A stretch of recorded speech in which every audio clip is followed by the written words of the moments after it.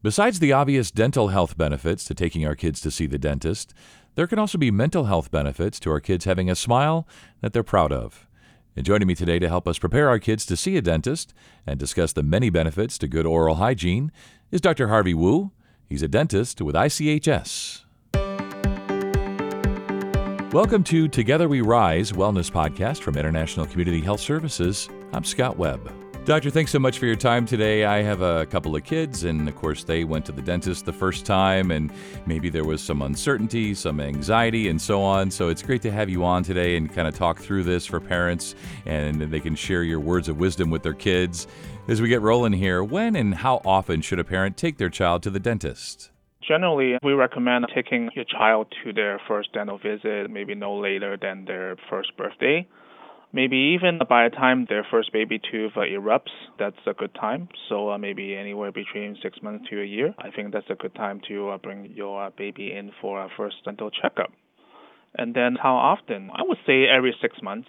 So every 6 months, we like to have the kid come back for a checkup. However, if some kids that they have more risk factors, they are more prone to getting, for example, cavities, we might want to bring them back more often, maybe every 3 months or so. And then maybe we want to give them supplemental fluoride, for example. Yeah, and obviously if parents have concerns, as you say, if maybe they just know that there's a genetic history or a genetic predisposition to cavities and things, we can just bring them back more often, of course. And when the parents are trying to explain to their kids exactly what goes on once they get in that chair and they put on the cool sunglasses, what can they tell them about the oral exams? We routinely look for cavities, of course. We look for a teething pattern. We might even want to look for habits that the child might have, such as thumb sucking. And more importantly, I think I want to look at the oral hygiene of the child patient, because a lot of it I do want to emphasize is on prevention.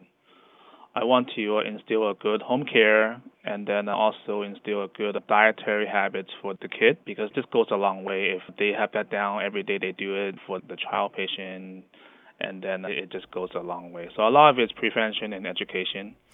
Yeah, you're so right. It's much easier to hopefully prevent cavities and other types of issues than it is to treat them after the fact. And you mentioned thumb sucking there, and I was just thinking back to my son. Hopefully he won't be embarrassed by this, but it was a real challenge that his dentist set for him to try to get him to stop the thumb sucking, because she could see what it was doing to his teeth, and it became this challenge for him. And I'm sure maybe you do that as well, where you want kids to know that, hey, Dr. Wu is rooting for you. You can do this, right?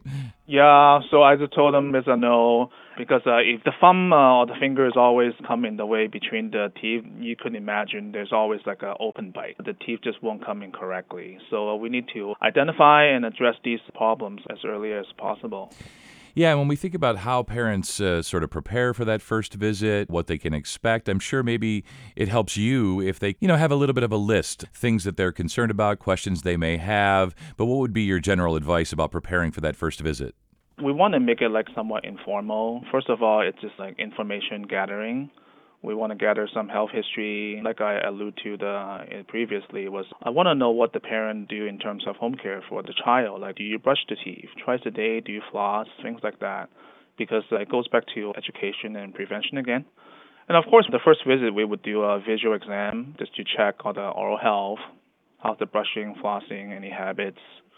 And then we will go on to checking the gums, all the jaws, the bite, and then the oral tissues. We might even perform a little cleaning. And then when they're a little older, by, for example, maybe 3 or 4, we might even want to take some x-rays and see if they have any cavities in between the teeth and such. So we just want to make it friendly and comfortable so they do come back, because this is their dental home at ICHS. Yeah, kind of friendly and fun, and maybe even some toys. I remember my kid's dentist had the toy box, so they could go and they could pick. We do need to bribe them a little bit. A little bribery does go a long way. And I can remember, because when your kids are little and you're a parent, you kind of have to brush for them, or you certainly have to help them brush. And so I felt this pressure as a parent that if they came in and there was signs of a cavity, I almost felt like it was my fault. But at some point, it's about teaching the kids, obviously, good brushing habits and so on. And When parents are trying to choose a dentist for their child, for me, I know that a lot of it had to do with their dentist's personality. She was just friendly and fun and welcoming. But what would be your advice when parents are trying to choose that first dentist for their children? What sort of due diligence should they do? What should they be on the lookout for? Red flags? And why would you like them to choose you, maybe? Personally, I've had some patients of my own. I have worked at ICHS for many years. I have patients that they went on to have children of their own, and then they asked me, "Do you see any kids here?" I say, "Of course we do. We have been seeing kids for so many years. I myself have."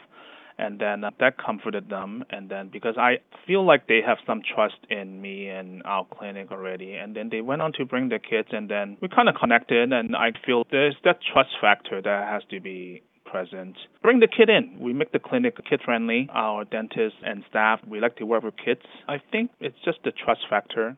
Have a little bit more of a serious question for you. Do you believe, or is there evidence that dental health really affects children's mental health? Is there a connection there? I feel so. Because maybe, for example, if a child has like cavities, has missing teeth, they might not have as much self-confidence, and that would have impact on their emotional and social well-being, of course. So naturally, I feel there is relationship. Conversely, I also feel like children's mental health may also have effect on their dental health too, because naturally, if, for example, if you're not feeling your best, maybe you're a little stressed out from school and everything, what is our propensity to do is that maybe we don't want to take care of teeth as well. I do feel like they are interlinked. With that said, it's probably important to prioritize your child's oral health and healthy mouth, healthy body. I believe in that, yeah. I think you're so right. And it didn't affect my mental health per se, as far as I know, but I broke my front two teeth when I was 11 years old. Oh, wow. And Okay. I had crowns put on, and they're very nice crowns. They've been replaced a couple of times, and they look great. They look like normal teeth. But it definitely affected my willingness to smile, right? Like I was Yes. a smiler up till age 11. And then after that, I became very self-conscious. And so I really can understand what you're saying, that there is a connection between how we feel about our teeth and whether we smile, like on the inside and the outside. I know we're getting deep for a dental conversation, but I think you're right. There is a connection there, isn't there? I had to think a little deeper too. It's like sometimes we may be doing a lot of, for example, general dentistry, fillings, and some patients, they want to have better looking teeth. They want to be able to smile more and be able to interact with people a little better, among other factors too. So definitely I feel like, yes, that has an effect on one another between the dental health and one's mental health. Yeah, I think you're right. I think they really are interlinked, and I'm glad we covered that. And I know you serve a very diverse population, diverse communities at ICHS, and as you said, you've been there a long time. Interested in knowing what barriers do the immigrant and refugee families you serve face as they try to access dental services? ICHS, we do serve very diverse communities. The first one that comes to my mind is probably a language barrier because a lot of them English is obviously is not their first language. In order to provide effective communication and care, we need to be on the same page. So at ICHS, we do provide interpretation, either whether that be in-person interpretation or a video-based interpretation. So that has helped a lot in terms of helping our patient getting the correct interpretation. Second one, I believe, is cultural differences because everyone comes from different backgrounds. Maybe I can give an example where there have been more than a couple times I'm just doing a checkup on this kid, and the kid, unfortunately, has a lot of cavities. And the mom's like, well, I mean, these are all baby teeth anyway, so they're all going to fall out eventually. So why do we even have to fix them? Kind of goes back to, like, that's their beliefs. I understand that. But it's also we need to be able to educate them on prevention and also provide treatment as needed. That's on the cultural differences between the care team and then the family.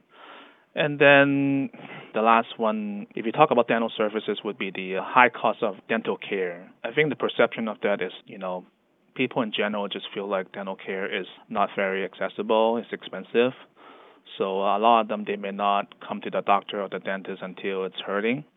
And they're afraid that it might be really expensive, so they might just want to avoid it altogether. A lot of them, for the immigrant and refugee families, they do have state-funded insurance. We do help a lot of them at our locations at ICHS. We are able to help a lot of the families over the years, yes.